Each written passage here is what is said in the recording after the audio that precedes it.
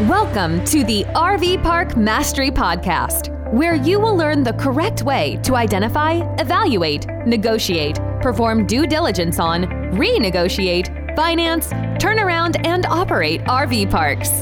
And now, here is your host, the 5th largest owner of RV and mobile home parks in the U.S., Frank Rolfe.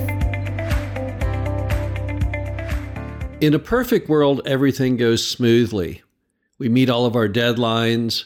Everything is running just as planned. But the world isn't that perfect. This is Frank Rolfe, the RV Park Mastery Podcast. We're going to be talking about the simple fact that in every time you enter into a contract, you have to be prepared to get an extension on either your due diligence or your financing contingency. Now, all good RV park contracts should have both in the document. So you need to have a due diligence provision that allows you to check everything out about the RV park, make sure that everything you were told is true, that things that you've never even discussed are in place.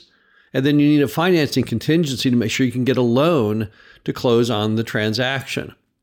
But here's the problem. It doesn't always work out as you thought it would. Just imagine you're doing everything properly and suddenly there's a roadblock on due diligence. There's a third-party report you can't get in time. You're on the financing side. You're trying to get the loan and the banker goes out of town. The bank's attorney has an illness.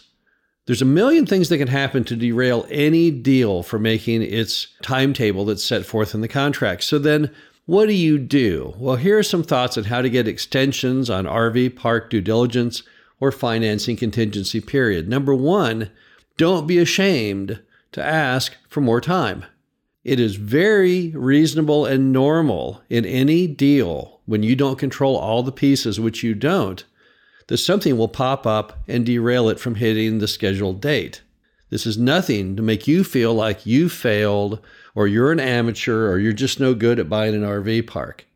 Typically, who's at fault is some third party, might be a survey. Surveys are a frequent culprit when this happens, or your banker who just can't get his act together in time. But don't feel like asking for more time is a shameful thing. Asking for more time is just a part of business. It's just a part of buying an RV park. Everybody does it. The largest owners of RV parks have done it all the way down to someone just buying their first one. So don't be ashamed to ask. Number two, give the seller the entire truth on why you need the extension. Don't lie. Tell them absolutely what the problem is. If the problem is the surveyor said he would have the survey on this date, and now he tells you he can't make that date, tell the seller exactly that and explain to them that's why you need the extension. However, it better not be that the reason you need the extension is that you drag your feet or that you have fear of pulling the trigger at the very end. You just can't make a decision.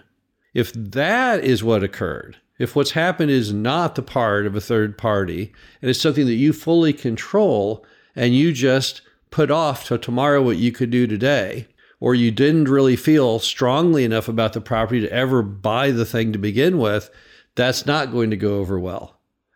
So tell the seller the truth as to what has occurred, but don't make it one of those issues, because you won't be able to get an extension if it's one of those issues.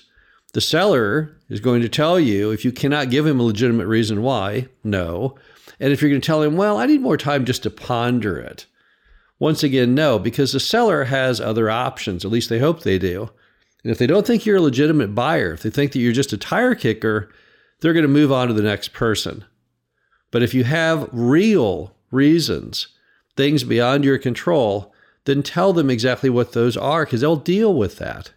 Now, if it's a third-party delay, a good way to broach that with the seller is to get something from the third party acknowledging they need more time.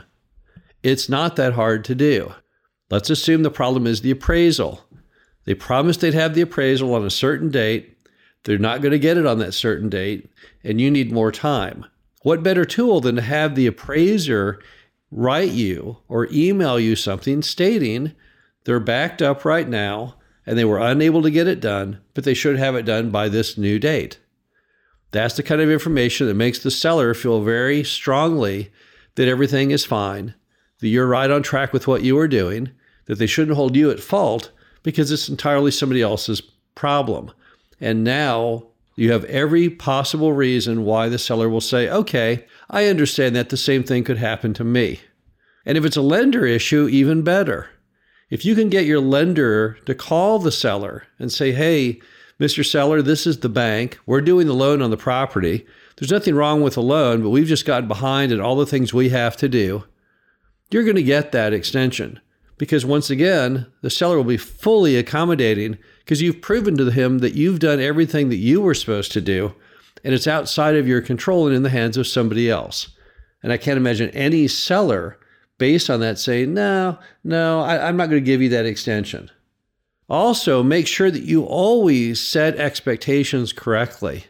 Everything you do with the seller should always be done with the intent of being factual and on time. Don't set for yourself false deadlines that you know you can't make and just think, well, that's okay. Let me get my foot in the door and I'll correct it later. Sellers like people who seem conservative in their estimates and are going to be able to meet their timetable. There's nothing that annoys a seller more than when someone says, oh yeah, I can buy that property in 14 days. And then 14 days in, they're only halfway through their due diligence, no financing, and it's never going to happen. That's just not going to work. So give people reasonable periods of time. Also, think of it from the seller's perspective. So let's just change positions here.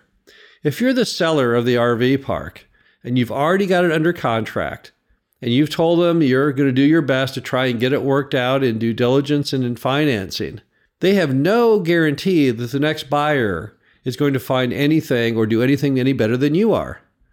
So as a result, it would just make complete sense that they would want to go ahead and stick with you, the incumbent, because you've already put in the time and you've already moved it forward to a certain degree.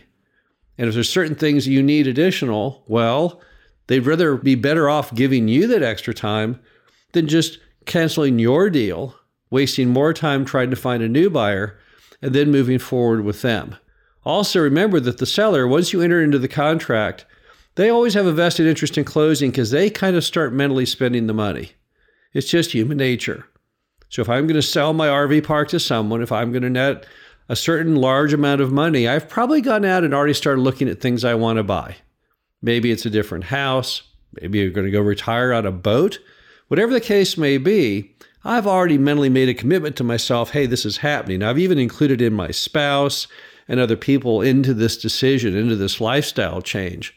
And now it's very troubling to suddenly tell everyone, well, I had to cancel the deal because they couldn't get it closed on that certain day. So as a result, we were going to have to scrap all those plans. You know how unpleasant that would be.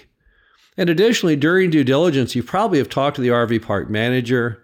People have seen survey stakes go in, other items. And it's, again, tough if you're the seller now to undo that because there is some degree of damage.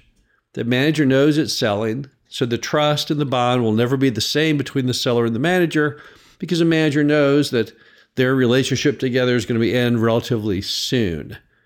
So sellers have lots of skin in the game too. It isn't just the buyer. So as a result, when you go to the seller and say, hey, I need extra time, I need to do my due diligence, I need to do my financing, I need a little bit of extension, they have much skin in the game, and they are typically going to go ahead and give you that extra time. But one word of caution, don't do something in which you go ahead and shorten and drop some of your diligence or financing to meet that schedule. That is the mark of a really bad buyer. I would farther ask for the extension and fail to get it and move on to the next deal than to scrimp on something that I need to be doing to be a good buyer. For example, if the surveyor says I can't get the survey in time, I wouldn't buy the property without a survey. That wouldn't make any sense. If I was trying to get the certificate of zoning from the city and the city can't get it done in time, I'm not going to skip that step. You've got to hold true to your mandate to be a smart buyer. You need to make sure you're doing exemplary due diligence. And you got to make sure you don't ever give up and slack off on that just to meet some arbitrary deadline date. In 25 years of buying and operating RV parks, I've never had a deal that fell out of place because of an extension. And we've asked for extensions many, many times. If you follow these tips, you will have no problem in getting a seller who will agree to those extensions, which will then give you the time to complete the deal successfully and move on. This is Frank Rolfe, the RV Park Mastery Podcast. Hope you enjoyed this. Talk to you again soon. Thank you for listening to the RV Park Mastery Podcast. Be sure to visit us at www.rvparkmastery.com, where you can learn the correct way to identify, evaluate, negotiate, perform due diligence on, renegotiate, finance, turn around, and operate in RV parks.